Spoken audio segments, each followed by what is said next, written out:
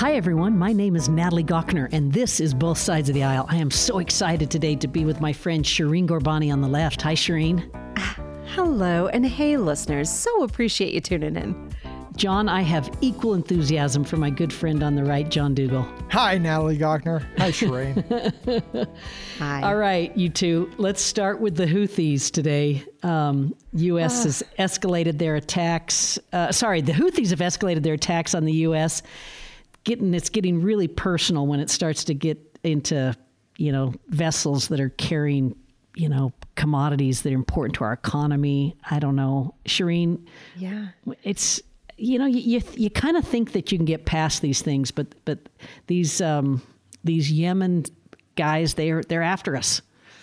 Yeah. So the story that I think we're seeing just this week is that the Houthis claimed an attack on a British registered cargo ship. And so what we're seeing here, of course, and when we have these international waterways, they're really busy with ships from all over the world, people who have, these large cargo ships moving through. And seeing this is certainly an escalation of violence in the region, which we do not want to see. But the implications can really be wide reaching. John, what are you thinking about when you see this kind of news? Yeah, so the first thing I was surprised talking with someone today, they hadn't ever heard of the Houthis. So these are folks from Yemen backed by Iran attacking folks in the Red Sea and stuff like that. And they sunk a British shipping, a cargo ship, and not just attacked it, but sunk it and stuff. Yeah. And so clearly it's the violence out there is escalating. The risks are escalating. The U.S. is trying to figure out the appropriate response for this. And one of the other dynamics that folks may not understand, you ask yourself, how do we get into we're protecting not just U.S. flagships, but we're kind of protecting all ships? And it kind of goes all the way back to Thomas Jefferson and Tripoli pirates and all that type of stuff. And so this is kind of a tradition and a legacy that we've been doing for a couple hundred years, protecting shipping lanes for U.S. ships and now expanding out to basically all ships. I think it's one thing when it's military to military, but when it's military to the, to free enterprise, that's when the U.S., that's not going to sit well. No. So, all right. Well, you two, I also want to talk about what's happened. The New York Supreme Court justice that's ordered Donald Trump to pay nearly $355 million in penalties for the way he conducted himself in valuing his businesses, John. He's also barred, this is former President Trump, barred from running businesses in New York for 3 years. John, give us your take on this. I mean, clearly, there's been a problem, but this is a pretty large penalty. Yeah. So the very first thing for folks to understand is in New York, when we say Supreme Court, that means trial court. That's not the top court like we think of in Utah or the federal level. New York Supreme Court is the first level, the trial court level. And so this is a trial court judge. And he said that Trump fraudulently altered business records. And for a lot of folks, they're going to say, well, wait a second, the banks are sophisticated. They did their due diligence. They said no harm, no foul. We didn't lose any money. Everybody got paid. What's the big deal? And clearly from the New York trial court perspective, as well as the New York prosecutor, they feel like any element, whether or not there was any kind of harm, is a criminal activity and is punishable out there. Now, clearly $355 million of disgorgement of ill-gotten gains, if you will, from the company, plus any interest associated with it, is the penalty. I don't think that will stand. But I think this is the type of thing for a lot of Americans. They're kind of scratching their head, not fully understanding why this just seems so outrageous in terms of the size of the penalty, and does feed into the narrative that the justice system is skewed and is not going after justice, but seems to be personally attacking somebody where there wasn't really any harm done. And so it's going to cause some people to question the integrity of the judicial system in this process. Yeah, Shireen, I can't wait to hear your response there. Well, I think there are lots of reasons for people, especially Black and brown people who've been overpoliced in this country for the whole time, to agree with you on questions about our criminal justice system and who it really serves justice for. But on the other side, I really have to say, from a financial perspective, the notion that the Trumps and people who are in this echelon of wealth are able to get away with this kind of fraud over and over and over again is a critical problem as well in this country. People simply devaluing or changing the value of properties to evade taxes is not new. And it is something that there has been quite a bit of long, deep format investigative reporting on Trump's history of this kind of behavior. He's a grifter, and he's been a grifter the whole time. So the fact that there are finally some consequences for people who manipulate systems in this way, I think is good. I have to say, though, John, there is a part of me that agrees with you in the sense that this happens far more often than we ever see consequences for. And I do think it creates for those who, feel that Trump is sort of the ultimate victim in all of this, which is laughable to me. But I understand that people do feel like he's being targeted. There are quite a number of incredibly wealthy people who are able to bend to these same rules to benefit them over and over and over again. And we simply do not have a lot of governments that are well-funded enough or responsive enough to be able to do anything about it. Yeah. John, I've got a question for you. Do you think Donald Trump broke the law in this example? I haven't looked specifically at the law, this specific law. It sounds like, yes, the filings that he had when he said his apartment is 30,000 feet versus 10,000. I mean, there's some factual problems there. There's errors or inconsistencies or fraudulent activity when it comes to that reporting. Yeah, that looks like the case. Now, there's also, when it comes to valuations of other things, there's a lot of gray area in there because what you may value a piece of property versus what I may value it is very different. And so when it comes to other real estate activities, there's going to be a lot of difference about what we think is the value on a specific property. But I haven't looked at the specific element of code. You've got to have not just an act that was volitional, you've also got to have a certain element of intent typically. And so I'd have to look at the specific piece of code to see whether I concur with what the judge said. Yeah. From the political middle, I mean, I would just say from everything I've read and looked at, it is clear to me that he illegally inflated the value of his assets and did it for a distinct reason to get more favorable loan terms. I also, though, will say that I was shocked at the how high the penalty was. That's borders on excessive to me. And I would bet that in the final analysis, it'll get through the appeals, whatnot, it'll go down, but it'll still be substantial. Hey, let's go back. Let's stay with former President Trump for just another minute. We've got a trial date, Shireen, for the hush money trial in New York. Tell us what you're thinking there. Well, the thing that I'll say is interesting about this, and correct me if I'm wrong, but I do believe that this goes back to the Stormy Daniels case and the hush money that was paid in that. Am I correct? That's how I understand it. Yeah. Okay, that's what I want to make sure. Considering there's so much criminal activity with our former president, sometimes I just like to make sure we're talking about the same thing. The thing that I think is most interesting here is that this trial date has been set for March 25th.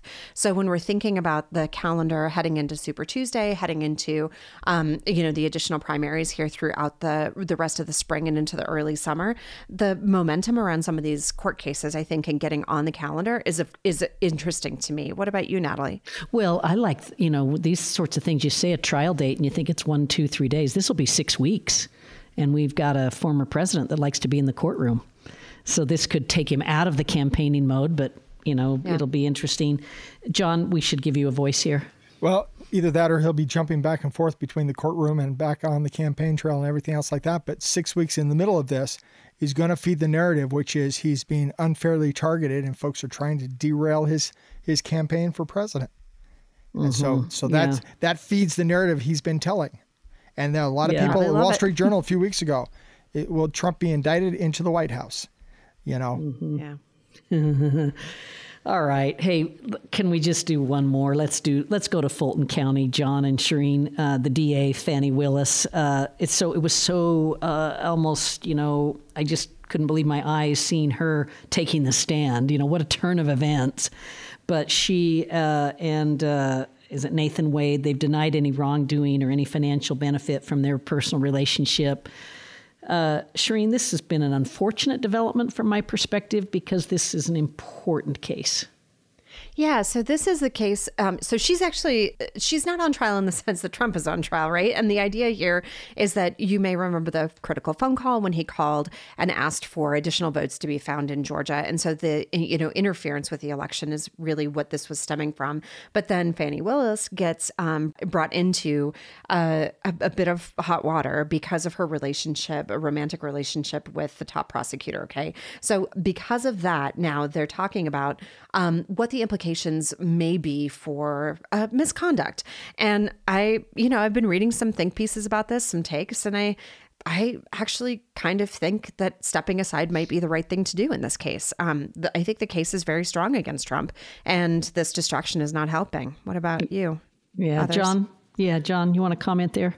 Yeah. So when it talks about the penalties, the question will she be disqualified, or will her entire office be disqualified from pursuing this trial? The dynamic here that's concerning to folks is she hired this person to work on her behalf that she had an affair with. So the allegation is that financially she was benefiting from that, because the more she paid this individual, the more she benefited from travel and other things like that. Where most Americans are going to have some question is, she said she reimbursed all the expenses, but she reimbursed it in cash, and that cash was not recorded anywhere. It wasn't like he got thousands of dollars reimbursed from a trip overseas and put it in his bank account. So there's no record that she actually paid for it, and there's no record that he was reimbursed. And I think a lot of people will be sitting there wondering how many people really walk around with thousands of dollars of cash reimbursed for travel in cash, and it really calls into question her integrity in this thing and the tale she's telling. And clearly, she was feisty in court. She's an elected official. She's coming up, with an election, I think, later this year, and so she wants to look strong there. And so she approached it very different than others. But it seriously calls into question her judgment. This has been a Trump segment, so I'm going to just ask you two one more question. We only got about 30 seconds in the segment. Who are you two thinking right now for Trump's running mate? I mean, is it Scott? Is it Ron DeSantis? Is it Kari Lake? Shireen, what do you think he's going to do here? Oh, geez. Well, that's a parade of... I can tell you who I think is auditioning hard. Ramaswamy? I'm not on the list. I think it's Tim Scott. Tim Scott. Okay, sorry. Yeah. How about you, John? I think it's between Gwen Stefanic and Tim Scott. And Tim Scott was on the Sunday morning news shows, and he was bending over backwards to do everything he could to position himself as that loyal VP candidate. Yeah, I don't think it's DeSantis, so I'll go with you guys and Tim Scott. It's kind of looking like that. All right, in our next segment, we'll have lots of local news. Stay tuned. Natalie Gochner with Shireen Ghorbani and John Dougal. Shireen Ghorbani on the left. John Dougal on the right. Natalie Gochner in the political center. This is both sides of the aisle. I am so excited to, bury down into local news. And let's go up to the Capitol Hill. Major League Baseball has been getting a lot of attention. I thought you'd want to go out to the ballpark. Yeah, take me out to the ballpark. But, Big League Utah's efforts to get a Major League Baseball team, it requires a lot of investment, both private and public, and it's making a lot of news on Capitol Hill. John, you work up there. What are the whisperings in the halls of the Capitol about what's going to go on with this public subsidy? Well, I'm going to say it doesn't require a public subsidy, but clearly there's a request for a public subsidy. I'm one of those that does not think public subsidies for stadiums, ballparks, and other things like that is anywhere near something that's appropriate for government to be engaged in. And I think it benefits certain individuals at the expense of taxpayers. So, yeah, there we go. Shireen? Well, I'm a lot with John on this, but I also can kind of zoom out and see the bigger picture in terms of, long-term financial benefit that can come to the city or the state. The amount of activity that is generated around sports teams makes sense to me. And if we think about the kind of way that can refill tax coffers, I think the thing that's most disappointing to me is that we have almost, I think we're talking about $1 billion subsidy. And we're also hearing from, executive appropriations. So that's when people are coming to the state to ask for support for different programs, that we have about that much of a shortfall. And when we're talking about what's not being funded, we're talking about things like increasing security at domestic violence shelters. We're talking about additional investments in schools, in communities, in other social service programs. So to think about, for me, if I'm going to choose between, for example, making sure every kid in our schools gets free lunch or, has breakfast, or funding baseball, I'm going to choose those kids every time. So I think for me to see, this kind of economic request being prioritized over just kind of everyday needs I wish we did better on, it's disappointing. Natalie, how about you? Let me throw in one thing real quick, Natalie, before you go. To Shireen's point, I'll just flag that my understanding is they're requesting $900 million in a loan, which is a one-time expense, versus what Shireen just described as various ongoing expenses. Or you could call it investments in the future of Utahns, but yeah, you can call it expenses, John. But I'm saying ongoing versus a one-time. Yeah. Okay. Well, you two, I'm gonna differ from both the right and the left in this. I think we should swing for the fences. This is a big deal. This is an opportunity to invest in the future of Utah. And the way I think of it is, when you have a public-private partnership, you have to do it in a prudent way. And the way you do it prudent is you make sure it's investment, not a subsidy. And so that means taxpayers have to get a return, which they will, in my judgment. You also have to use public monies for public purposes. And so I think, to the degree that there's public money that's going to open space and utilities and culture and art and the fair park and even shared parking, different things, I think that's perfectly appropriate. But the biggest thing that I'm big on for this is that this isn't about baseball. This is about developing an amenity. This is about hockey, right? No. It's about an amenity. It's about an amenity-rich urban core that, because of that amenity, we're able to both retain and attract talent to this state. And we're in the information economy, and people with talent can live anywhere they want, and they got to choose places with life quality. And if we invest in our urban center, if we invest in this area between the airport and downtown, we will shine, and it will lead to, other effects that make this well worth the investment. I mean, I said a little bit of that. So Shireen, sorry, Natalie, let me ask you a question. I mean, when you look at studies about whether it's ballparks, stadiums, arenas, so forth, sports facilities, how many actually make money for the taxpayers that subsidize them versus lose money? Yeah, well, the evidence is really clear that investing in stadiums does not pay off. That I don't quarrel with that, but we're not talking about a stadium. We're talking about a district. We're talking about neighborhoods, and most importantly, we're talking about investing in an amenity, broadly speaking, that makes the core more attractive. So, John, think of it this way. And would that not happen already, independent of any government subsidy? Is there not a demand for more housing here? Is there not a demand for baseball here? Is there not a demand that would naturally happen? It shifts the landscape. Yeah, it requires a public-private partnership. So let me say it another way. You could go put this somewhere else that isn't as expensive. You can go put it in some barren land, in near Panguitch, right? Or, near Payson. But the issue is... Or Panguitch. Yeah, but the issue is that if you don't invest in your core, it can deteriorate. And if Salt Lake City's urban core deteriorates, that's bad for the whole regional economy. I agree with that. Okay, and so you're actually trying to invest in the core. You're redistributing to the core because the core is important. And so, I think there's considerable evidence that investing in the core leads to better economic outcomes. And look no further than the Broadway Theater, City Creek Center, the Salt Palace Convention Center, the Convention Headquarters Hotel, Trax Light Rail, Front Runner Commuter Rail. Those things turned a city around, and Salt Lake City lost population from 1960 to 1970 to 1980 to 1990. It was on a path of decline, and these investments turned that around, and now we've got a city that we can be proud of, and guess what? It makes the whole state's economy stronger. And I watch cities and others chase different developments. I mean, okay, Gateway was developed, and all of a sudden it blighted downtown. So then City Creek was redeveloped, which essentially, from my perspective, blighted Gateway. I mean, I it's love kind of a ghost hanging town out out at there these Gateway. days. But I watch these things, and it's like centralized planners are trying to control different things, and it never turns out well from my perspective. Okay, John, we know you're not a city guy. John, do you not think you don't think City Creek Center turned out well? Well, I think it had a serious impact on the Gateway. And when the Gateway was developed, it had a serious impact on City Creek before that.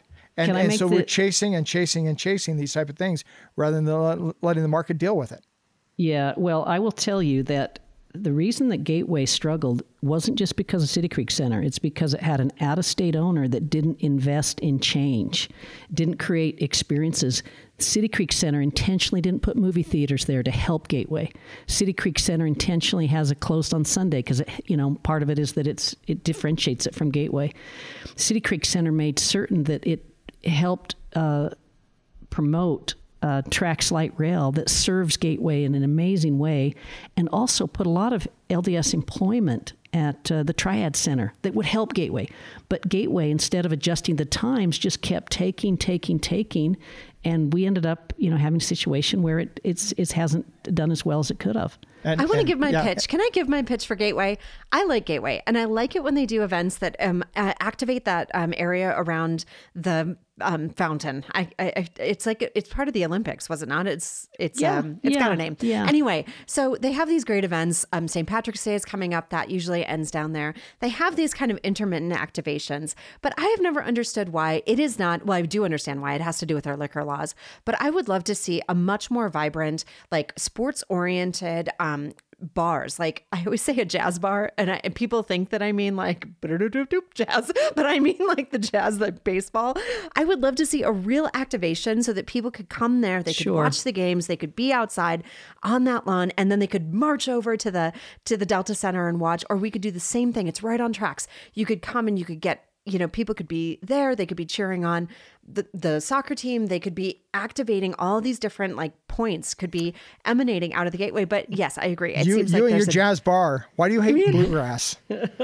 Hey, John, one other point. Let's do it. This is fun. This is fun economics, and we can do this on another program again. But I do want to make a major distinction here that we're not talking about retail and retail, right? You've been talking about City Creek Center and Gateway, retail and retail. A Major League sports franchise, a National Hockey League, there is no competition for those, right? That's a monopoly of an entertainment event, right? And that's why it's so important that it be in the core, because it's not going to, no one else is going to have that, right? So if you want, that's your only choice. When we did the soccer stadium, the argument was it's going to be new, but then there was complaints it was taken away from other recreational activities, taken away from movie theaters. It would take away from other activities. And so, scarcity mindset. Well, that's a scarcity mindset. I'm just a P3 skeptic because I watch P3. As an RSL season pass holder, and I've been a season pass holder since the very beginning, even when I lived in D.C. because I wanted to support the home team, they put the stadium in the wrong place, John. Should have been in the core. Yeah, should have been in the core because you want to redistribute money to the core. You don't want to redistribute money to the suburbs. The suburbs are fine. You don't think Sandy is the core? No. I'm talking about the urban core.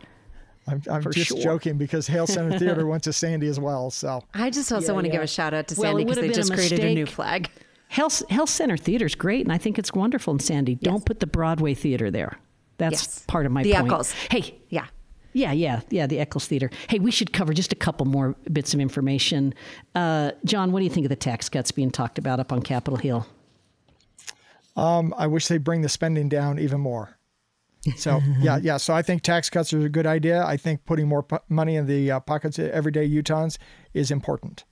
Shireen, you supporting, are they still, John, at about $160 million? That was the last I heard. And with the revenue forecast coming in, I think they were feeling much more comfortable with that number.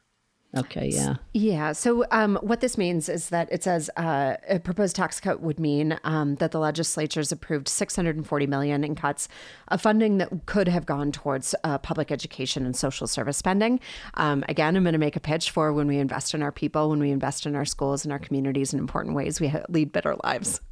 Yeah, the caution I'd say from the middle is that be careful that you don't reward current consumption in place of future investment.